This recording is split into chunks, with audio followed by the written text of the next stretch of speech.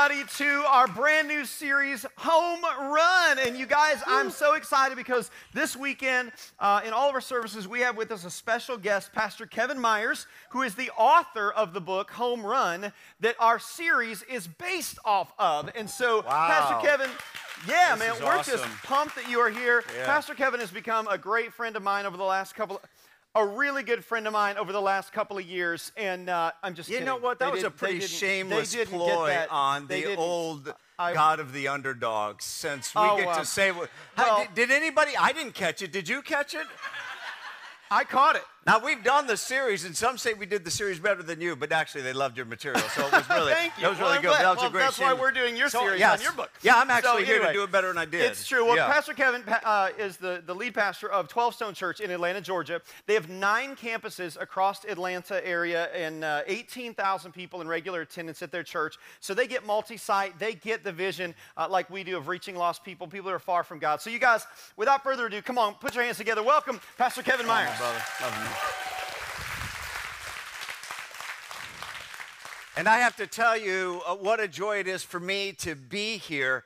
You probably know this, but I'll just check. Do you know that you have a great church here at Next Level? Do you know that? I'm not sure. Do you know this? You may think everybody gets church like this. Everybody gets to experience the power of God like you do. And that is not true. This is a great place to not only form your faith, but to raise up a family. Now, I have fallen in love. We really do enjoy Pastor Matt and Sarah. We prefer Sarah, but that said, but we enjoy them. And I don't know if you know this. This is a serious moment. Do you know that you have one of the premier pastoral couples in this country? Do you know that? Do you know that you have incredible leadership here at this church? Every reason to be grateful. And we're here to have a bit of a conversation together, so let's just start right off the top. How many of you have ever in your entire life at some point have ever either played kickball, wiffle ball, baseball, softball? Hands, let me see, across campuses and Gateway? Yeah, of course. And we all know that what we want more than anything else is a home run, because the alternative is strike out. and nobody wants that. And that brings us right to life. In fact, we're going to after 4 questions that will absolutely transform your life. And the first one is from that question of home run. What does it mean to have a home run life? What's a home run kind of dream? Because as soon as we say it, you know you want one. But what is one? What does that look like in life? I know what it looks like on the field. What does it look like in life? So I've thought about this. What are the elements? I'm going to jot these down. If you're a note taker, feel free to follow along. I'm just going to jot some of these down. I think there are at least 4 elements. And I'm going to give you the first one, which I think is fairly obvious, and that is success. I think we all kind of understand that when it comes to wanting a home run type of life, one of the elements is success. That is to say that you wanted to have some kind of accomplishment in sports. You wanted to achieve in career. You imagined someday that you would rise up and you would accomplish something significant. In fact, because we all inherently know this, whether it's financially, materially, career-wise, why we all kind of know this, it's what gives credence to one of my favorite commercials back at Super Bowl 33. It was from Monster.com, and I want you to just watch this for 30 seconds and you'll get the point. It's all based on the backhanded sarcasm of what we really aspire to and what we don't. Check it out. When I grow up, I want to file all day. I want to climb my way up to middle management. Be replaced on a whim. I want to be a yes man. Yes, woman. Yes, sir. Coming, sir. Anything for a raise, sir. When I grow up, I want to be underappreciated. be paid less for doing the same job. I want to be forced into early retirement.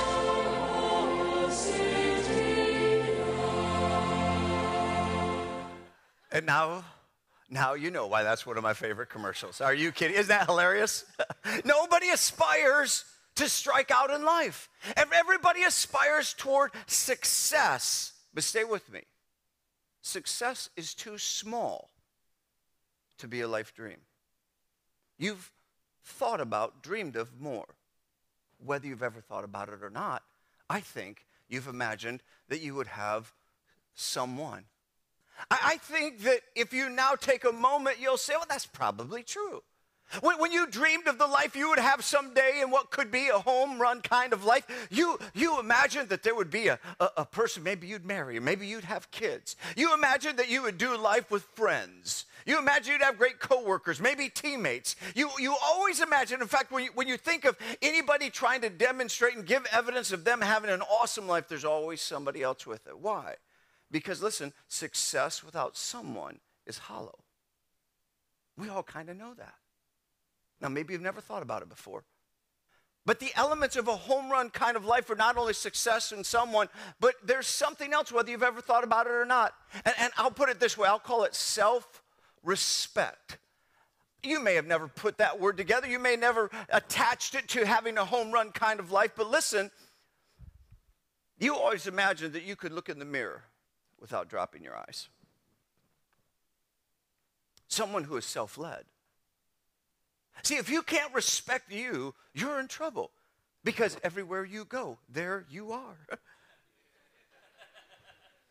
And if you can't respect yourself, it's a miserable life.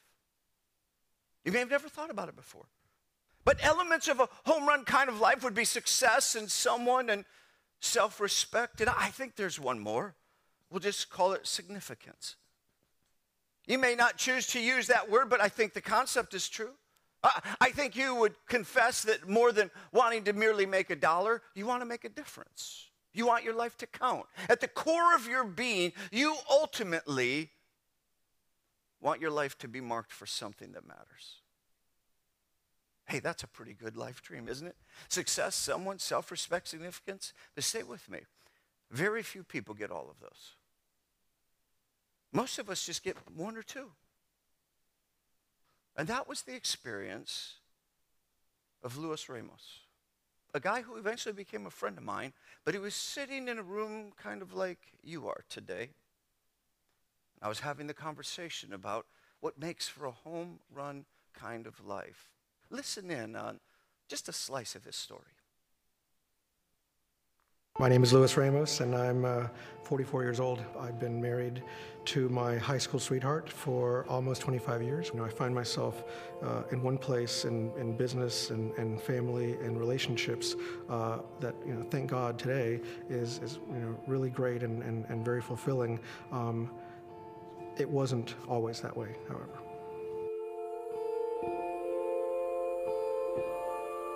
I had made my life about having more, getting more, making more, and achieving more. Everything else was falling apart around me. My marriage was falling apart.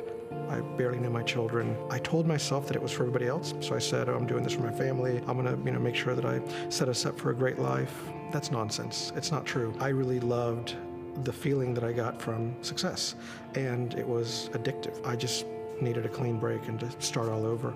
I told my wife that I had made a mistake and that we were really not meant to be together. On a Sunday in early October, my wife was going to church with the kids, and I decided to join them really to keep up appearances. It just so happened that it was the first day of a multi-week series on the Home Run Life. I sat there and I was intrigued by the production, but what really caught me was Kevin starting to tell the Home Run Life story, the parable. And that's where things began to change for Luis. We had a rather candid conversation. What does it look like to have a home run life? And what he discovered, as well as many of you might discover, is that no one's ever told you how God grows us up. And we're going to step into a story. The story of Joseph in the Old Testament. If you're one of those who follows along, we'll jump into the second question. What can we learn from Joseph's story?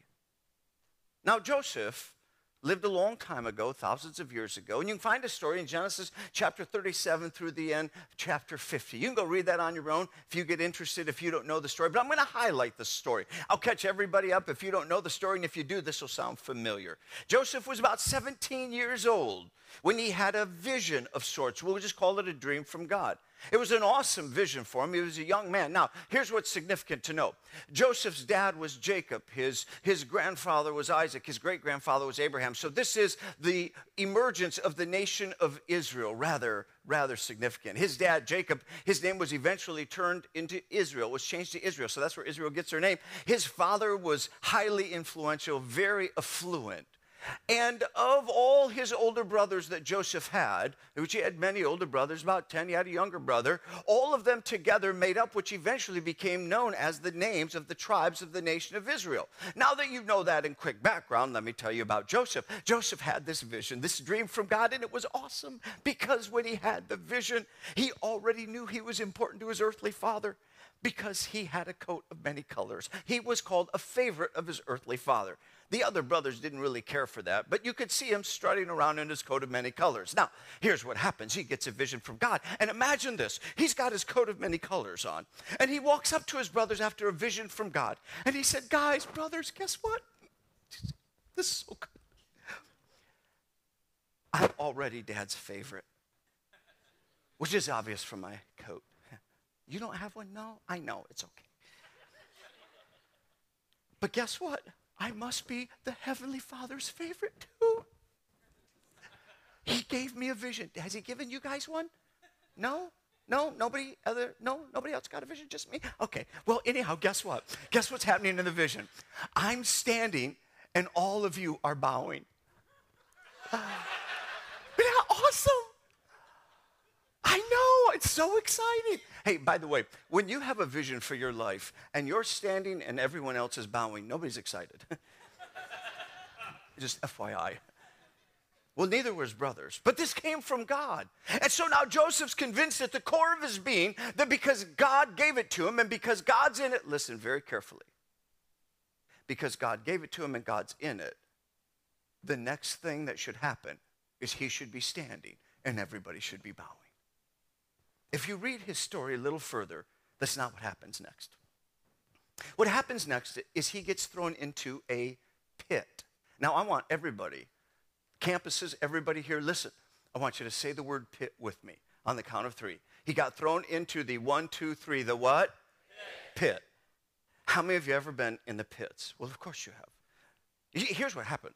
His brothers decided we have to do something with this Joseph, the big-headed, coat of many colors, younger brothers driving us nuts.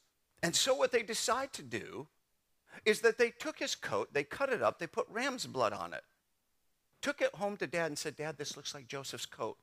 His dad's like, ooh, this is his coat. Now, of course, that was pre-DNA, so, they couldn't have figured it out. But now Dad thinks Joseph is dead, and they sell him into slavery, never to be seen again, or so they thought. And they said, let's see what comes of his dream. Now, you're Joseph, and instead of rising up, you're in the pits. You get thrown into a pit, then sold into slavery, and off to Egypt he goes. Have you ever been in a place where you wondered, what on earth is God doing? Have you ever been there? You've just been at a place in your life where I think God's against me. When we planted 12 Stone Church, moved from Michigan down to Atlanta, Georgia. We didn't know anybody. We started the church. I thought we would have an awesome opening. I rented a 440-seat theater. We had 104 people. You might think that was good. It was a little below my expectations. However, I want you to know that in the next 4 years, I took it from 104 to 82 because I'm just that good. I know some of you aren't that good. Pastor Matt and Sarah, they're not that good. They started with little 35 people, and they kept growing it. By the end of the first year or so, they had over 80 people, and it kept going. They can't do what I did. They don't have this story because they're just not that good. But I'm that good. And we're about 4 years in, and I've grown it down to 82 people. I'm not sure if you know how to do math, but it's not good. We were personally bankrupt coming into the fourth year. And I'll never forget what I would call one of the worst days of my life. After we'd lost our health insurance, after my kids ended up in Eggleston Children's Hospital, my daughter at 2 years old and my son with a specialist with asthma. And I went in more debt. And I sat down with my wife. I locked eyes with her and I said, honey, I need you to go back to work. And I know that we agreed that as soon as the kids come, you won't have to go back to work. But if you don't go back to work, this church is done. And this isn't your problem, it's just mine. It was one of the most humiliating days of my life. I just wondered, God, now where are you? What was God doing? You know, I think what I couldn't see in the day, and maybe what you can't see right now, is that what God was doing in us is the same thing he was doing in Joseph. He was trying to help us win dependence. Jot that down. To help us win dependence. Now, I don't know what you see, but I see black and blue.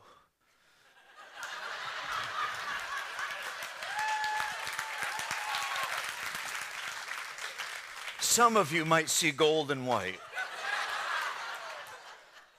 What I can tell you is this. My wife saw gold and white. I saw black and blue.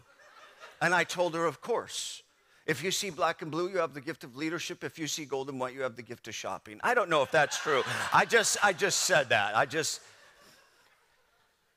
He was helping Joseph win dependence. Now, stay with me on this for a moment, because I think you'll need to know how God grows you up. Because he stripped Joseph of everything Joseph would have used to make the vision of God happen.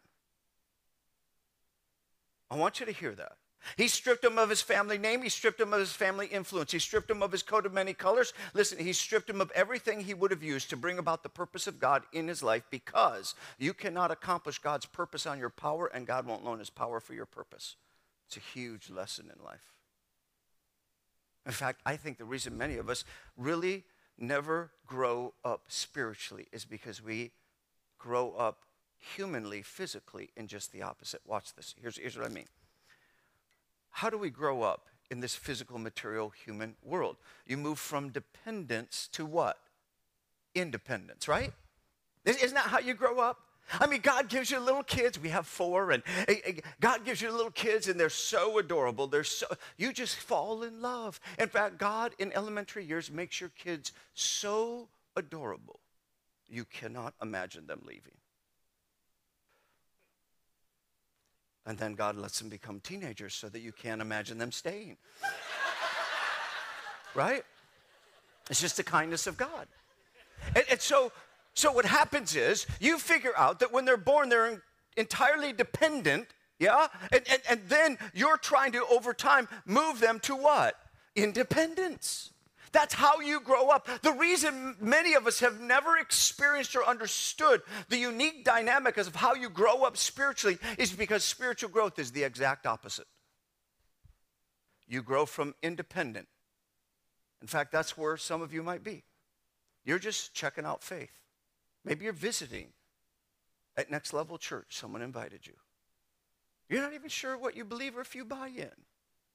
You might think they're a little weird. You might think they're awesome. But where you are is independent. It's where we all are. We're born in sin. And the process of growing spiritually is moving from independence to what? Dependence. In John 15:5, he says, I am the vine. You are the branch. Jesus is teaching this to help us understand how we were designed. I'm the vine, you are the branch. If a man or woman remain in me, depend on God, you will bear much fruit, but apart from him, you can do nothing. Nothing that really matters. Now, I want to keep taking you through layers of Joseph's life just briefly. In that moment, I think he was learning dependence. But there's another segment of his life we'll just tap into. This is where he learned to win within, to win within. Let me see if I can make sense of this. Joseph had now been a slave in Potiphar's house. Potiphar was over the military for Pharaoh, the most powerful nation of the day. And Potiphar allowed this Joseph kid that he bought as a slave to rise up in leadership because Joseph was quite sharp. Joseph had been a slave for now 5 to 7 years. He was somewhere between 23 to 25 years of age, maybe thereabouts. And he had a moment where Potiphar's wife made an indecent proposal. And now we often dismiss that. Well, how difficult could it be? He was 22 to 25. No chance or prospect of marriage. Why didn't he just say, yeah, I'll take my chances? Come on. Yes, I've got needs. God's abandoned me.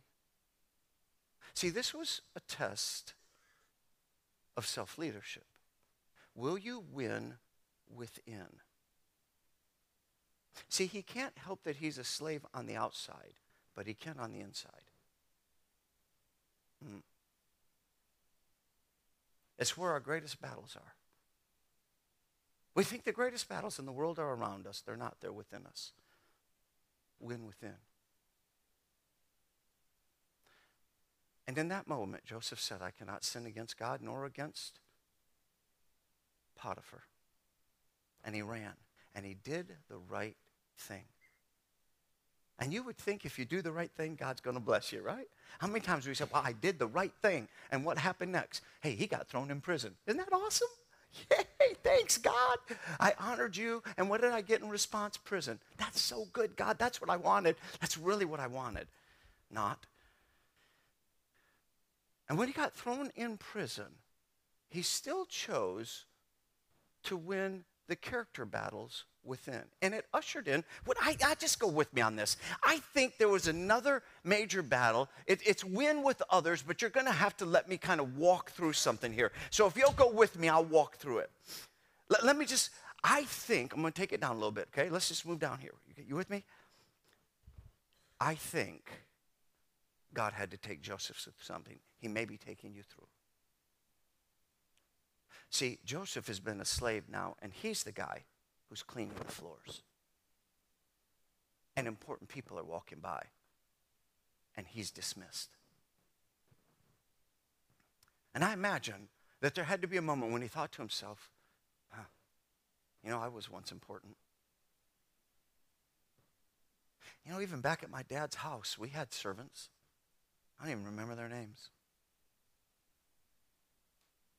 Maybe that's when it occurred to him how he used to treat his brothers. Maybe he had a sense that he brought some of this on himself. Maybe that's where God taught Joseph to value others. To value others. Everybody say that with me. To value others. Because listen, if you don't value people, you'll use people. And there is nothing so redefining as being put in the position of people you once dismissed. Maybe you're in places right now in work you don't want to be, and you feel like, how did I lose ground? Just maybe God's letting you to sit in places of people you once dismissed to form something new in you. When I was between my 21st and 26th birthdays, I worked at a church that had tremendous growth. I was just the associate pastor there, but I thought I had something to do with the growth. And during those years, I would do little conferencing with other pastors of small church congregations. And I remember how I used to make snide comments in my own spirit. Man, if they would really work hard, they could grow a church. I used to look down on pastors of smaller congregations. I didn't even really see it in me. But now I'm my 4th year at 12 Stone, and we're 82 people. And the Spirit of God whispers, now let's talk about pastors leading small churches, shall we?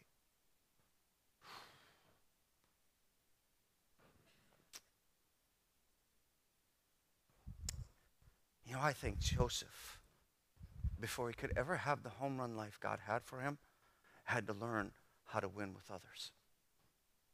If you stay with me, I think there's another one. He had to learn to win results. And we're just jumping through his story. He had to learn how to win results. But there's something to learn here from him, because the next major event in Joseph's life, he's now 30 years old. And Pharaoh has a vision, and it's from God. And nobody can interpret the vision. And they figure out that there's this young man who walks with God. His name is Joseph. So they brought Joseph up, and they said, Joseph, can you interpret the vision? And Joseph said, by the way, no. And if I were his leadership coach, I'd say, Joseph, you're in front of Pharaoh. The answer is yes. Just say yes to Pharaoh. Who cares if he takes your head off? At least you had a shot at it. Don't say no. And you know what he said? He said, no, but if God wants to give it to me, he can. See the dependence? See how something got formed in him? Yeah. And then God gave him the interpretation. He said, there's going to be 7 years of feast and 7 years of famine. Now, most people think that Joseph got elevated because he interpreted the dream. I think it's more than that, because as soon as he said that, he said, now what Pharaoh ought to do is Pharaoh ought to get a good leader and put him in charge of the 7 years of feast and put margin away so during 7 years of famine we do well. Pharaoh looks around and says, I don't see anybody smarter than you. And in one day, he went from the prison to the palace, second in charge of all of Egypt. By the way, that's a very good day. That's the day most of us are praying for. We say, God, grant that. And God gave him huge results. And you'd think, well, that's the end of the story. That's all you need. But that's not it. That's not enough. When he was 39 years old, 9 years later, 7 years of feasting, 2 years of famine, a group of brothers come together from a distant country and they're starving. And they kneel before the second in command of all of Egypt. And guess who it is? I love these stories. Don't you love these stories that turn? Because it's so real. It was Joseph. They had no idea. And here's how you know Joseph changed. All he had to do was this and execute them. And he exercised forgiveness. And he said, what God has allowed you to do, you did for harm, God did for good, for the saving of lives. And he realized his significance was greater. That vision was never about Joseph being somebody, but about helping other people become who God created them to be. Oh my goodness, what a big story. And it ushers in a question.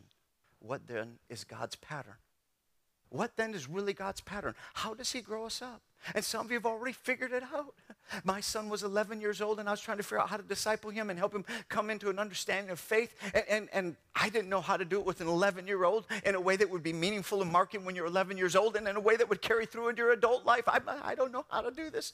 And God spoke this idea of a pattern. Now, we all kind of get the pattern here, so let's just follow it along together. The pattern is obviously baseball, and so I can just draw it out for you here. And in fact, what I'd like to do is just take you right over to Scripture for a moment and read from Romans chapter 12, verses 1 and 2, because this is the Scripture I was soaking in. It was so profound. God absolutely changed the way I see life, and this is how I think we're transformed. Therefore, I urge you, brothers and sisters, in view of God's mercy, to offer your bodies as a living sacrifice, holy and pleasing to God. This is your true act of worship.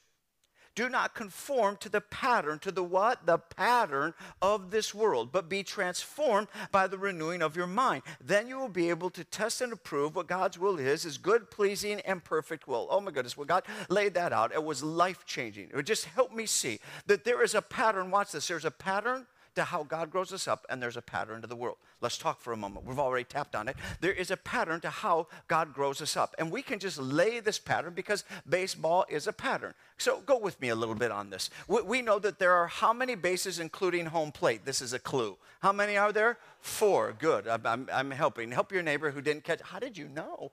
It's 4. There's 4. And it begins at home plate, and then you have to cross over which bases in what order? First, second, third, and home, because the order of the bases matter. And if you skip a base, you're called out. And what do they call it when you run to the wrong base? Little League. Yeah, that's the only time it's funny. When a 4-year-old hits the ball and runs to third base, everybody laughs. But they don't do that in the pros. And there's a reason. See, there is an order, and the order matters not only in baseball, but it matters in life. And it all begins at home plate, where you connect with your Creator. See, everything in life does not begin and end with us. It begins and ends with God. Home plate, where your significance is in Him, and you grow up by becoming more dependent on Him, where you get on God's purpose by God's power. Some of you listening, may be asking yourself, I'm not even sure I buy in. But you still have to answer this question. Where did you come from? Why are you here? And where are you going? What does life begin with and end with? And as you settle that, if you come into relationship with God, most people get excited and think, oh, now everything's going to change. God's going to change everything. God, I have the power of God in my life. Yay! That's awesome. Yes, He does. And then they begin to pray. Oh, dear God, change my circumstances. Oh, change my spouse. I had no idea how much baggage they had when I married them. Change them. Help my kids. They got a lot of the spouse in them.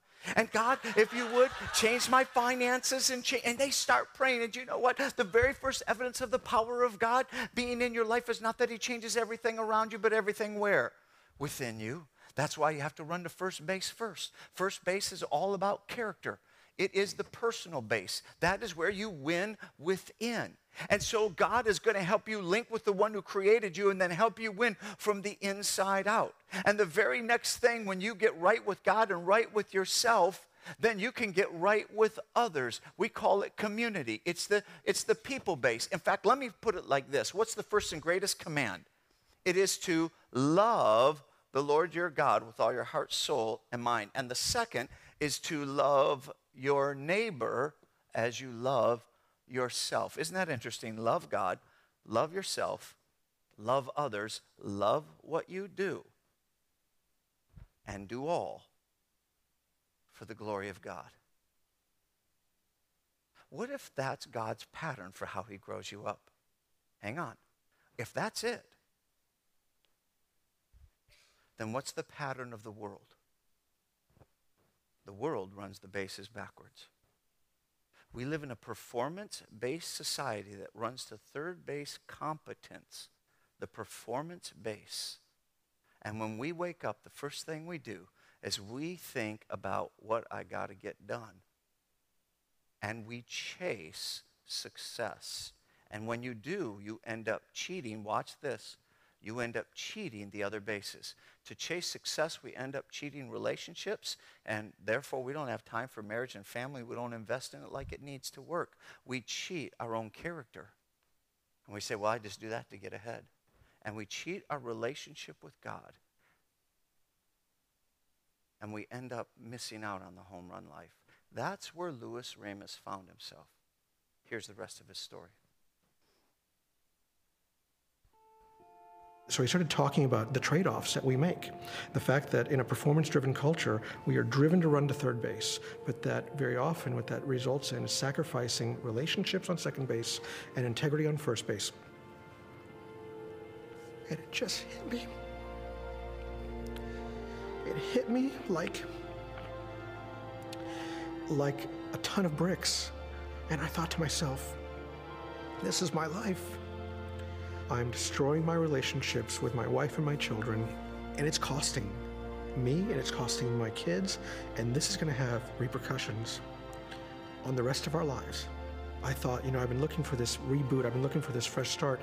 The reality is that God is offering me a fresh start to do something with the life that He gave me, with the family that He gave me, with the wife that He gave me from my youth.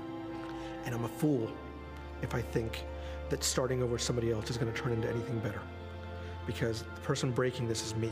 I rededicated my life to the Lord, and I talked to my wife and I let her know, and she was very skeptical, to say the least. By God's mercy, she prayed hard about it, and what she heard from the Lord was, you don't have permission to get out. So she took me back. PK remarried us in the spring of 2001 with all of our children and our closest friends. That running of the bases in a different pattern started a domino effect that didn't just transform my marriage and my children and our family. it transformed everything. It transformed my career. It transformed my business. It transformed everything about me.